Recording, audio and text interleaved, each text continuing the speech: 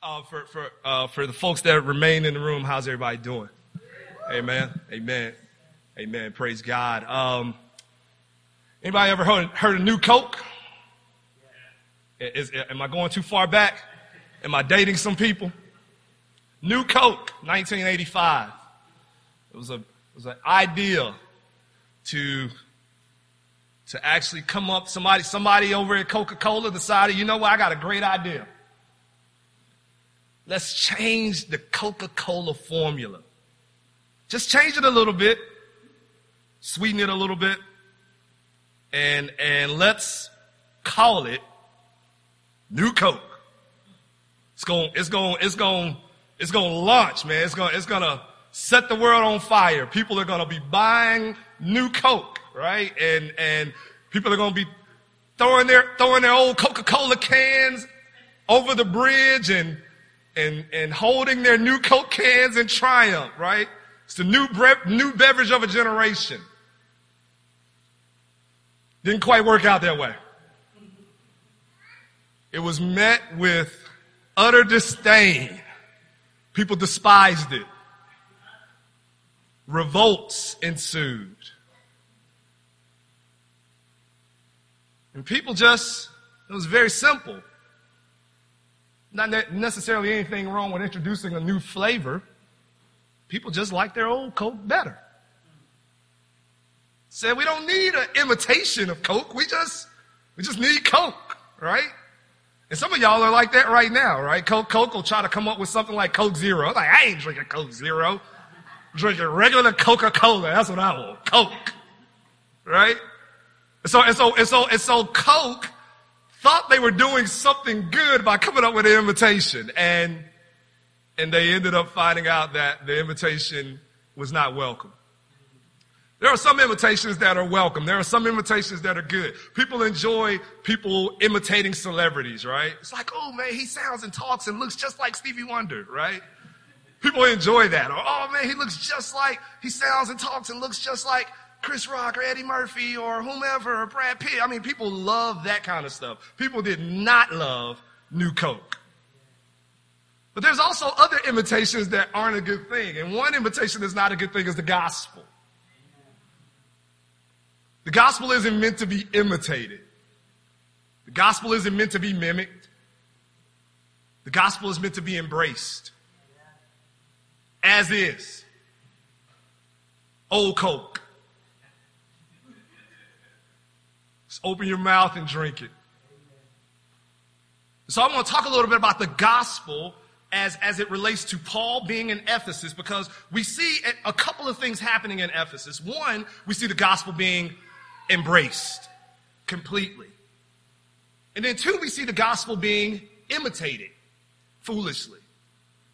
And so I want to talk about the gospel being embraced versus the gospel being imitated. Now, a little history about Ephesus for us. There's about 250,000 people that live in Ephesus at the time. It's a city that is home to many idols, many gods or lowercase gods and goddesses.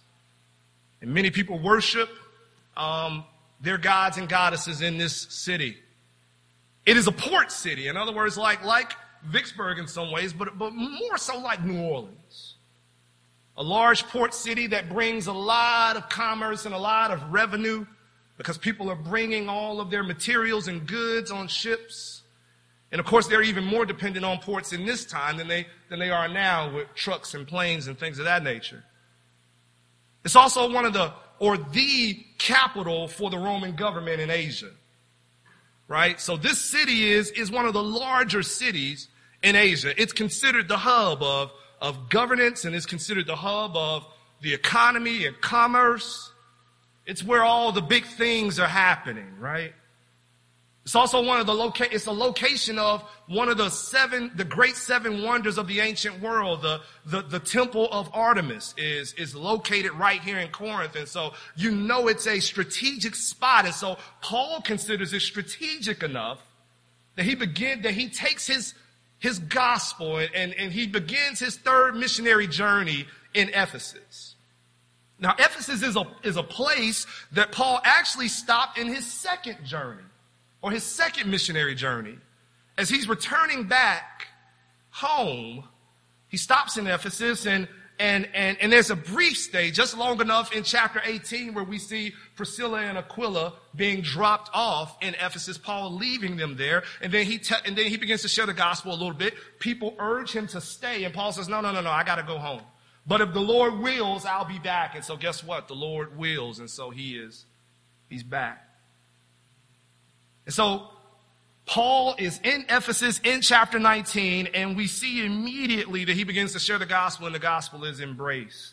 His first encounter upon his return to this booming city is with a group of disciples in the streets of the city who aren't quite disciples of Christ yet.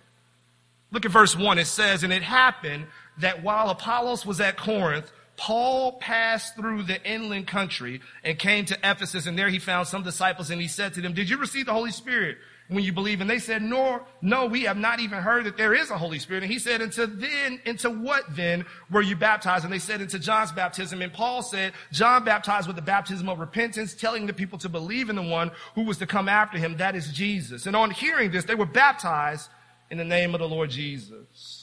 And when Paul laid his hands on them, the Holy Spirit came on them, and they began speaking in tongues and prophesying. And there were about 12 men in all."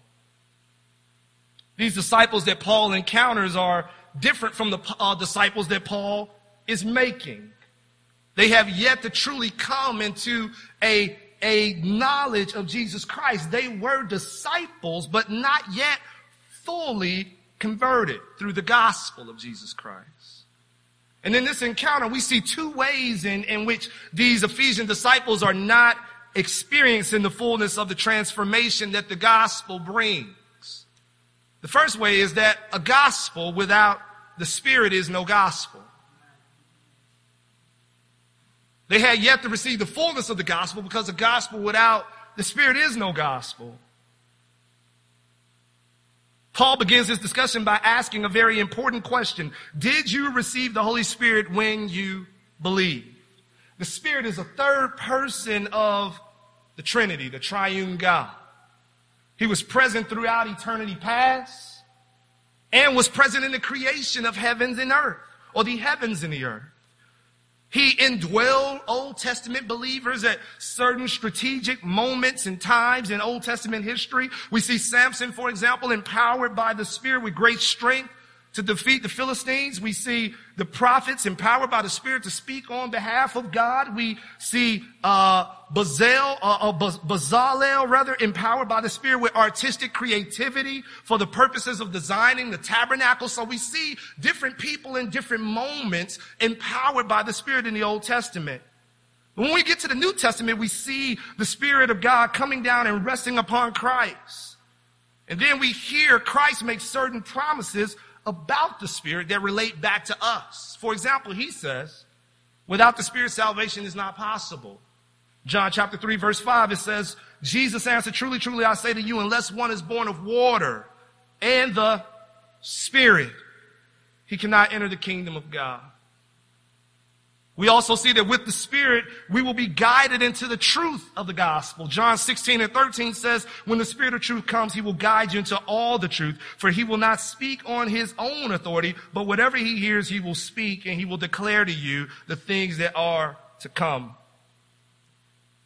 With the Spirit, we will be empowered to be gospel witnesses. Acts chapter 1, verse 8, which we read every Sunday at the conclusion of service. "But you will receive power when the Holy Spirit has come upon you, and you will be my witnesses in Jerusalem and in all Judea and in Samaria and to the end of the earth." Samaria and to the end of the earth. In addition to Jesus, we hear the apostles refer to the many ways that the Spirit is at work in us individually and at work in us as a church as a whole. With the Spirit, we will be given understanding concerning the things of God, according to 1 Corinthians chapter 2, verse 12. "Now we have received not the spirit of the world, but the Spirit who is from God, that we might understand the things freely given us by God." With the Spirit, we see that we are given gifts. With the Spirit, we are given gifts. In 1 Corinthians chapter 12, verse 7, it says, to each is given the manifestation of the Spirit for the common good. We are given gifts to serve the common good. With the Spirit, our salvation is sealed unto the day of redemption. 2 Corinthians chapter 5, verse 5. He who has prepared us for this very thing is God, who has given us the Spirit as a guarantee. See, a gospel without the Spirit is no gospel at all. You see, the Spirit is so intricately woven into Christian experience and gospel proclamation that if you take him out, you have no gospel. A.W. Pink, old theologian and preacher, in his book called The Holy Spirit, puts the importance of the Spirit to the Christian life on full display in these words. Listen. Until the Holy Spirit is again given his rightful place in our hearts, thoughts, and activities, there can be no improvement. Until it be recognized that we are entirely dependent upon his operations for all spiritual blessing, the root of the trouble cannot be reached. Until it be recognized that it is not by might of trained workers, nor by power of intellectual argument or persuasive appeal, but by my Spirit, saith the Lord, there will be no deliverance from that fleshly zeal which is not according to knowledge and which is now paralyzing Christendom. Until the Holy Spirit is honored and sought and counted upon, the present spiritual drought must continue. Pink, in the same book, also quotes another theologian, pastor, author by the name of Samuel Chadwick. And Samuel Chadwick says this. He says, the gift of the Spirit is the crowning mercy of God in Christ Jesus. It was for this all the rest was. The incarnation, the crucifixion, the resurrection, and ascension were all preparatory to Pentecost. In other words, preparatory to the arrival of the Spirit. Without the gift of the Holy Spirit, all the rest would be useless. The essential, vital, central element in the life of the soul and the work of the church is the person of the Spirit. See, a life professing Jesus without the indwelling Spirit is a car without fuel. Empty, without purpose and without function. The Spirit is the crowning gift and sustaining aid of the one who professes Christ Jesus as Lord. It's for that reason we must ask ourselves frequently a few questions. Starting with this one, primarily, are we leaning on the Spirit? Am I leaning on the Spirit for my daily walk as a Christian? Am I leaning on the Spirit to ignite my thirst and my hunger for God in times of dryness? Am I leaning on the Spirit to guard my heart from temptation and from dullness? This understanding of the Spirit should also direct how we, or direct the type of questions that we ask as it relates to our relationships with one another. In other words, are we praying for the Spirit's work in the life of our Christian family? Am I praying that the Lord will stir his people by his Spirit to boldly bear witness that Christ is Lord of all? Am I praying to the Lord that the Lord would wake us from any slumber and spiritual sluggishness that would cause us to grow cold to the beauty of Christ? Am I praying that he would do that by the Spirit? See, some of you find yourself in the midst of a period of profound spiritual dryness. But could it be that the spiritual dryness is because you have ignored the most important ingredient in your spiritual life? The Spirit of the living God. Some of you have knowledge of the Spirit, but you live like these disciples in Acts chapter 19. What Spirit? We've never heard of the Spirit. Paul wrote a letter to the same church long after he had left the church and moved on to his other missionary efforts. And in it, he calls the church to be filled not with wine, but to be filled with the Spirit. It is a call to move from finding joy and finding peace and finding hope and finding purpose and finding meaning in self-medication. To not be filled up with other fleeting things. To not be filled up with alcohol. To not be filled up with drugs. To not be filled up with TV. To not be filled up with social media. To not be filled up with thirst for success, to not be filled up with craving for ambition or ambitious cravings, to not be filled up with all these things as a way to find joy and find peace and find meaning and find hope and find enhancement in one's life, but rather to be filled with the Spirit. John Piper describes what it means to be filled by the Spirit in his article, How to Be Filled with the Spirit. He says this: so how then shall we get drunk? Filled with the Spirit. Drink it. Lots of it. Paul said in 1 Corinthians chapter 12, verse 13, we are all made to drink of one Spirit. So how can you drink the Spirit? Paul said those who live according to the Spirit set their minds on the things of the Spirit. We drink the Spirit by setting our minds on the things of the Spirit. What does setting the mind on the Spirit mean? Colossians chapter 3, verse 1 through 2 says, seek the things that are above. Set your mind on the things that are above.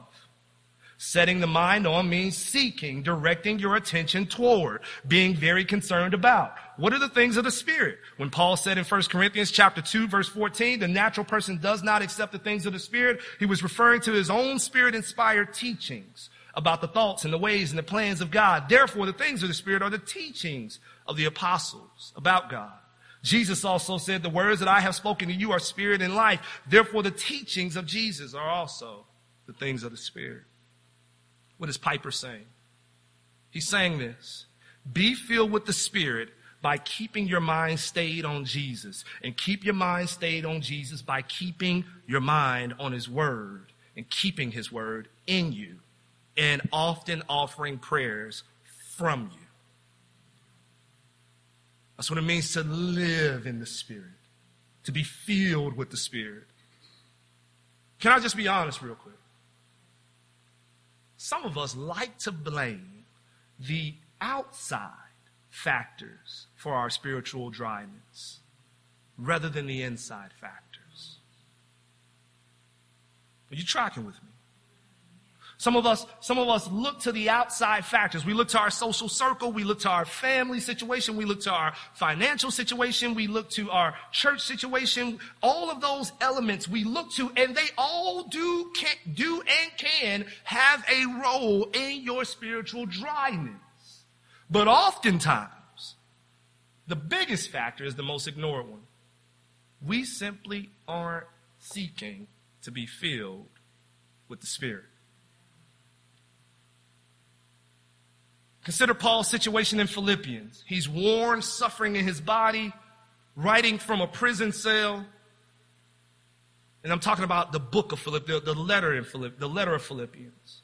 He writes from a prison cell. He writes suffering in his body. He writes worn and battered. And yet, in that same letter, in the prison, worn and battered, he says, to live is Christ and to die is gain.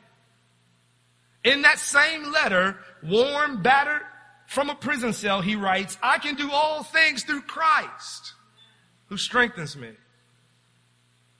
In that same prison, worn and battered, he writes, my God shall supply all my needs according to His riches and His glory through Christ Jesus.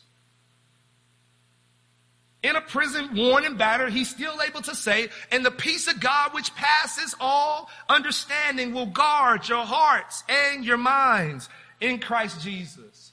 How can Paul say all of that given his external conditions? I believe it was because Paul was filled with the Spirit. Not self-medication,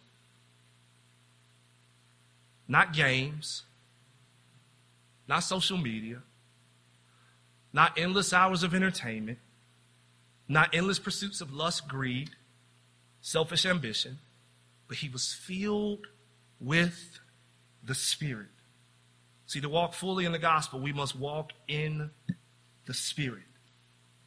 But Paul makes another important point here that will be worthy of our pause and worthy of our meditation, and that is this: a gospel without the call to repentance and trust in Jesus is no gospel at all. Paul digs deeper into the insufficiency of these disciples' walk in verse 4. He says in verse 4, and Paul said, John baptized with the baptism of repentance, telling the people to believe in the one who was to come after him, that is Jesus. Paul's point is simple. You guys were baptized for preparation, not for salvation. There is no salvation in John. There is only salvation in Jesus. Now, don't ignore the part about repentance. The part about repentance is extremely important. Repentance is an essential ingredient in the recipe of salvation. Repentance is best defined in two continuous actions: turning away and turning to. That's what repentance is. Turning away and turning to. Turning away from evil continually, and continually turning to Christ. John's call was to turn from evil in order that the hearts would be ready to turn to Christ in trust and faith at his coming. So to live a life of repentance is to live a life turning away from evil and to live a life turning to Jesus. We hear from the very beginning of Jesus' earthly ministry these words of repentance. Verse 15 of chapter 1 of Mark, and saying, the time is fulfilled. This is Jesus immediately out of the gate. The time is fulfilled and the kingdom of God is at hand. Repent. Repentance is important. Amen. It's the first words being uttered out of Jesus' mouth in his earthly ministry.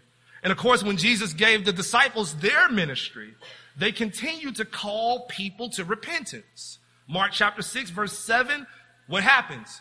And he called the 12 and began to send them out two by two and gave them authority over the unclean spirits. And then verse 12, it says what? So they went out and proclaimed that people should repent.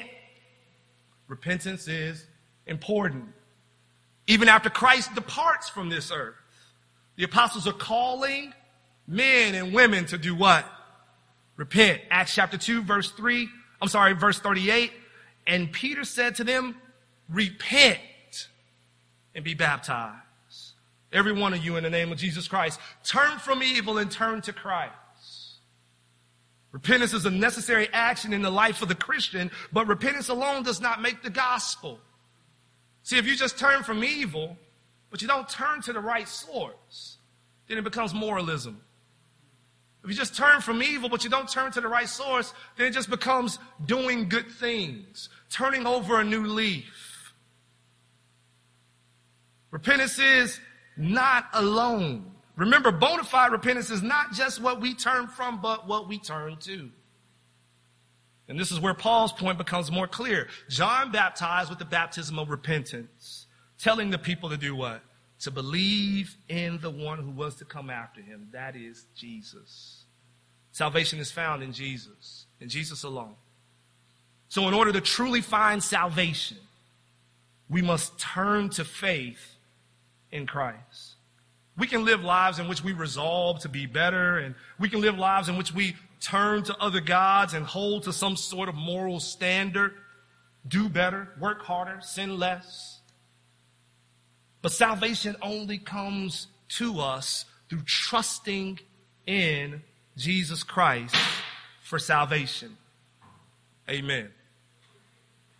I think we got him. There was a wasp flying through here. Some of you guys were locked in. I appreciate that. But I think we got him. Praise the Lord. Hallelujah.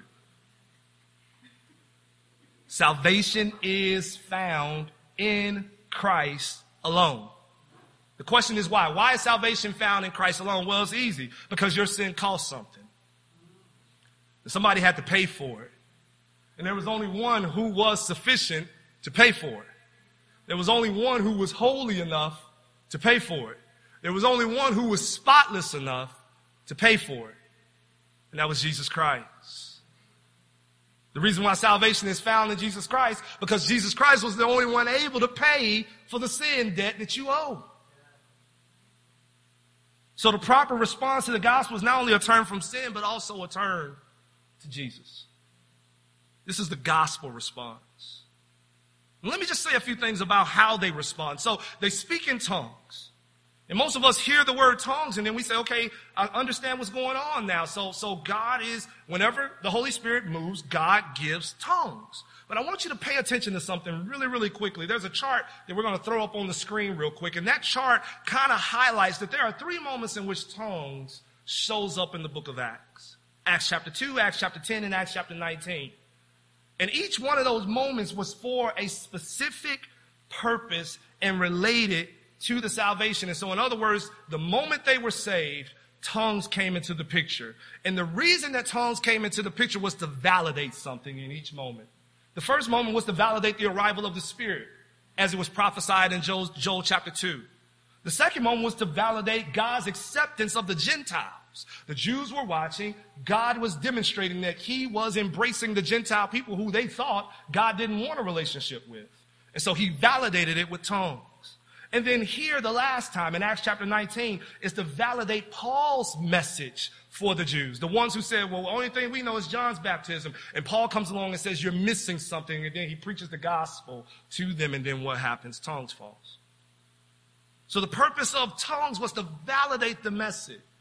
I say that to say that every single experience now in salvation will not come with tongues. It does not mean that you don't have the Spirit, though. The Bible says that we are all now baptized into one Spirit, even though the same book of the Bible says that some will speak in tongues, some will prophesy, some will exercise this gift, some will exercise that gift. In other words, all of us won't have the same gifts, but we are all baptized in the same Spirit. Does that make sense? Nevertheless, we skip down and we get to Acts chapter 19, verse 11, and we move from the gospel being embraced to the gospel being imitated. We move from the gospel being embraced to the gospel being imitated. Verse 11, it says, and God was doing extraordinary miracles by the hand of Paul, so that even handkerchiefs or aprons that had touched his skin were carried away to the sick, and their diseases left them, and the evil spirits came out of them. See, even in the midst of opposition, the Lord is blessing Paul's preaching. Paul in verses 8 through 10 is receiving opposition, and yet we see Paul is still being blessed tremendously to carry on the gospel work that he began. He's proclaiming Jesus. He's teaching the truth of God's word, and then God is affirming that truth and validating that truth with what? Signs and wonders. Pay attention to the power of God on display in these moments. Handkerchiefs and aprons are just touching the man. And then they're taking those handkerchiefs and those aprons and then they're laying them on their sick and seeing them recover and made well. Over and over, we see that when God's people go out boldly with the gospel on our lips and the Spirit of God on the inside of us and the confidence of God in our hearts, or the confidence in God in our hearts, the Lord makes himself known in power. Now, your shadow may not heal anybody and your handkerchief might not heal anybody, but our God is no less present in you and with you when you move in power and when you go boldly forth in his name. See, fully embracing his gospel through opposition and through resistance leads to operating in his power. However, a very interesting shift and twist takes place in this chapter in verse 13. And from that twist, we see 2 particular points bubbling to the surface that is worth our time to ponder as we turn towards the back end of our sermon. And that's this: a gospel response without authenticity is no gospel at all. Second point is a gospel response without reverence is no gospel response at all. Verse 13, it says, then some of the itinerant Jewish exorcists undertook to invoke the name of the Lord Jesus over those who had evil spirits, saying, I adjure you by the Jesus whom Paul proclaims. 7 sons of Jewish high priests named Sceva were doing this. But the evil spirit answered them, Jesus I know, Paul I recognize, but who are you? And the man in whom was the evil spirit leaped on them, mastered all of them. We call it beat down. and overpowered them so that they fled out of that house naked and wounded. They got the clothes beat off of them, folks, by one man. These sons appear to have been in the business of exorcisms, and they appeared to be willing to use whatever name that seemed to be laced with power. In this case, they felt it appropriate to use the name of Jesus. But we see that this decision ends horribly wrong. They are beaten out of their clothes and out of their house.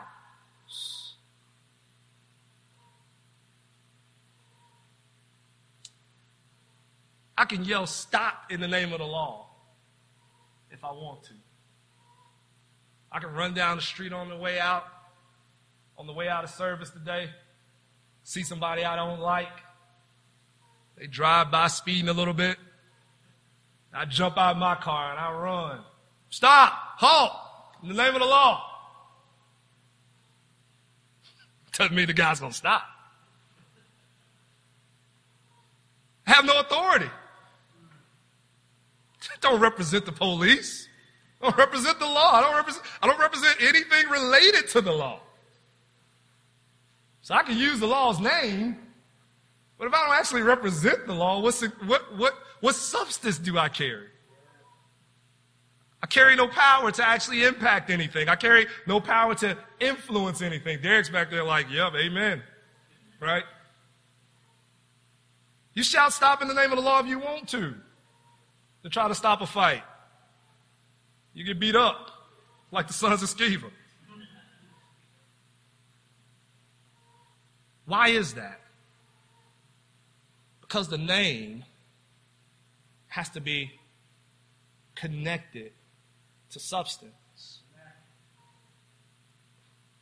Those who are representatives of Jesus Christ are the only ones who are given the authority to speak with power on his behalf.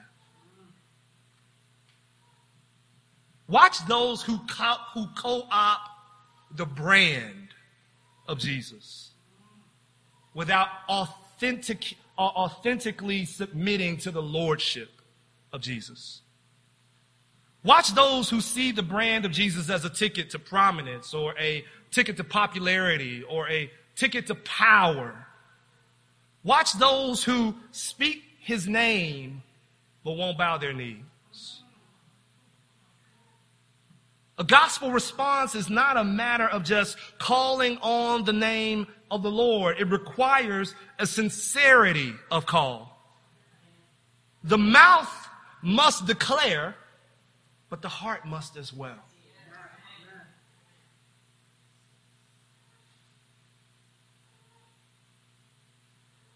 The mouth must declare that Jesus Christ is Lord. As the sons of Sceva declared, come out in the name of Jesus whom Paul proclaims. But the difference here between Paul and the sons of Sceva was that Christ was proclaimed not just from the mouth, but Christ was proclaimed from the heart of Paul. The sons of Sceva proclaimed Jesus as a brand. The gospel response is not a matter of just calling on the name. A gospel response requires sincerity in the call. But not only must a gospel response be authentic, but a gospel response is only a response, true gospel response, if it is reverent. A gospel response without reverence is no gospel at all. In verse 17 through 20, we see this. It says, beginning at verse 17, and this became known to all the residents of Ephesus, both Jews and Greeks, and fear fell upon them, and the name of the Lord Jesus was extolled. And also many of those who were now believers came, confessing and divulging their practices. And a number of those who had practiced magic arts brought their books together and burned them in the sight of all, and they counted the value of them and found it came to 50,000 pieces of silver. So the word of the Lord continued to increase and prevail mightily. Notice that Christ can get his glory even when cheap imitations are being used. That people end up embracing the gospel as a result of the cheap imitations that we find in the sons of Sceva, right?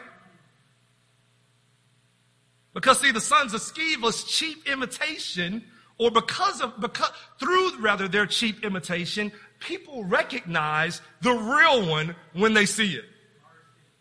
Does that make sense? People recognize how much they love Coke when new Coke came out.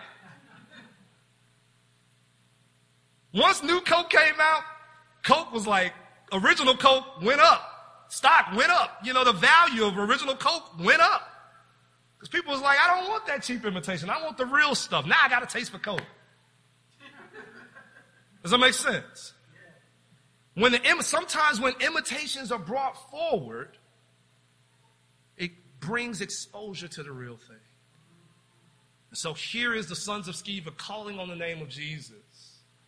And the demon saying, I don't know you. And so the people begin to say, well, wait a second.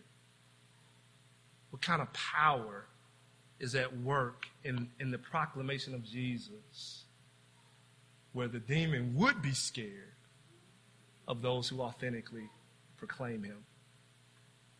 And so they begin to bring all of their books of sorcery. As you can see, gods and goddesses. Remember, we talked about that earlier. There's all sorts of gods and goddesses that are being worshipped in this city. So all sorts of magical practices are taking place in this city.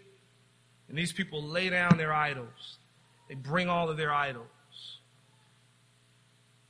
And they bring those books in the light of day, in the sight of all, and they burn them. The Bible says they counted their value to be 50,000 pieces of silver. Now, if you're talking about 50,000 denarii of silver, then it could be 5.5 million, somewhere in that neighborhood in our day and age. But if you're talking about 50,000 talents of silver, it could be up to 1 billion.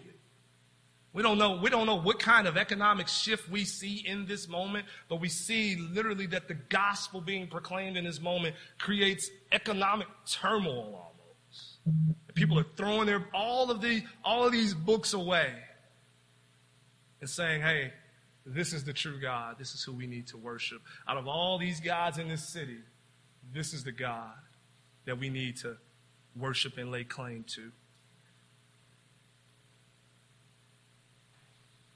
There was holy reverence. Did you hear the words? It says fear fell upon them in verse 17.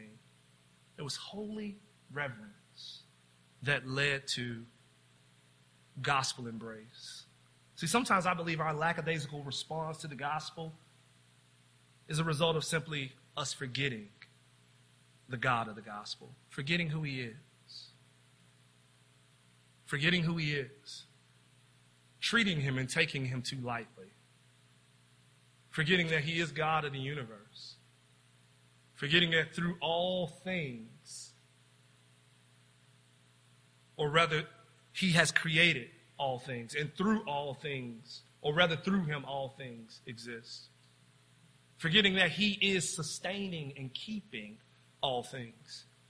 Forgetting that he is holy. Forgetting that the angels declare that he is holy, that he is holy, holy, holy, the holiest of them all. And that there is no spot or wrinkle or blemish in him. And forgetting that even though he is holy, and even though he is perfectly within his right to judge sin out of his holiness, that he's merciful, endlessly merciful, so merciful that he sent his own son to a world of sin to live amongst sinners, to eat and to fellowship and to dine with sinners, and to go to the cross bearing the weight of sinners, and to take the wrath of his own Father upon his own back for sinners. Sometimes our lackadaisical living is a result of us forgetting the perfection and the holiness and the goodness and the mercy and the love of God.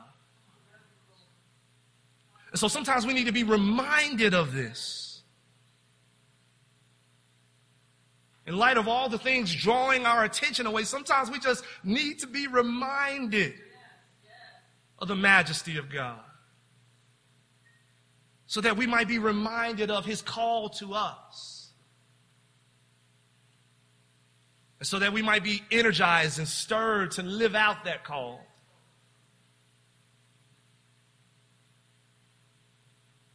When these people saw God on display, they turned from their idols in order that they might worship the one true living God. The Bible says when these people saw these idols on display, verse 20, it says, the word of the Lord continued to increase and prevail mightily. When these people saw idols on display, they said, enough with this. Let's follow Jesus. And so that's my prayer, right? That's my prayer for us. That's my prayer for each and every single one of us in this room, is that we would see God for who he is. That we would see, behold his majesty. And that as we behold his majesty, our reverence would increase. And our embrace would increase with our reverence.